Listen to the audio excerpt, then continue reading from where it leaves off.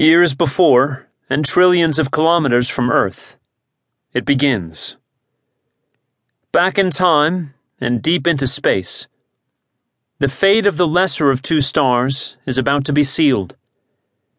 It will be tortured by its companion and then destroy itself, erupting in the most violent form of explosion possible in the modern universe. The doomed star is a white dwarf, orbiting a more massive white star.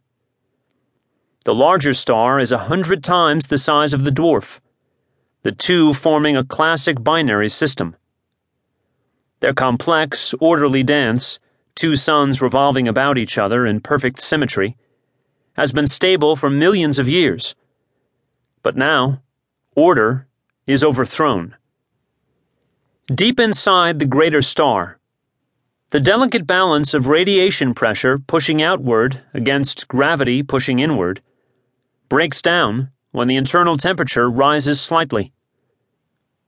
The temperature rise is a little thing, a minor flux, and the first step in the long and tortuously complex path towards system-wide disaster.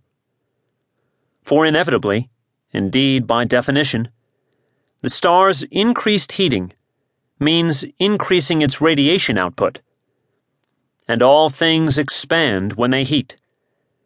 The bloated, hotter, more energetic plasma can no longer be contained by the star's gravity field.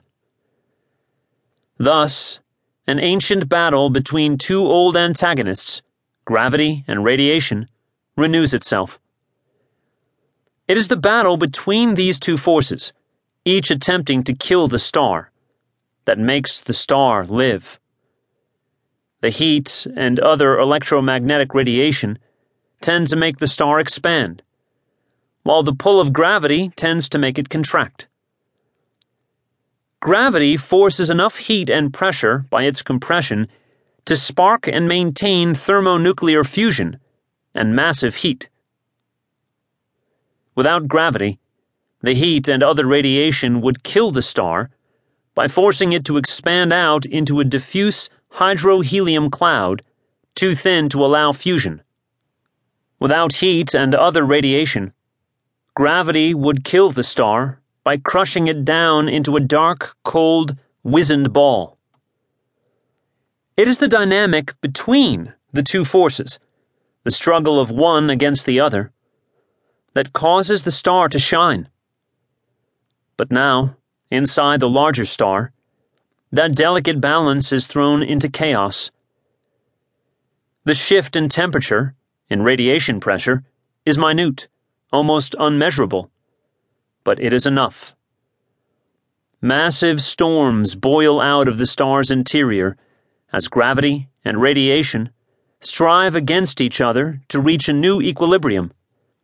Flares, plasma arcs, and spicules rage across the photosphere. Massive jets of hydrohelium plume up from the greater star as it throws enormous quantities of matter clear of its gravitational field. Much of the plasma escapes to interstellar space, but some of it is drawn down by the gravity well of the smaller star, an elderly white dwarf. Even in this first plume event, gigatons of matter are transferred from the greater to the lesser star.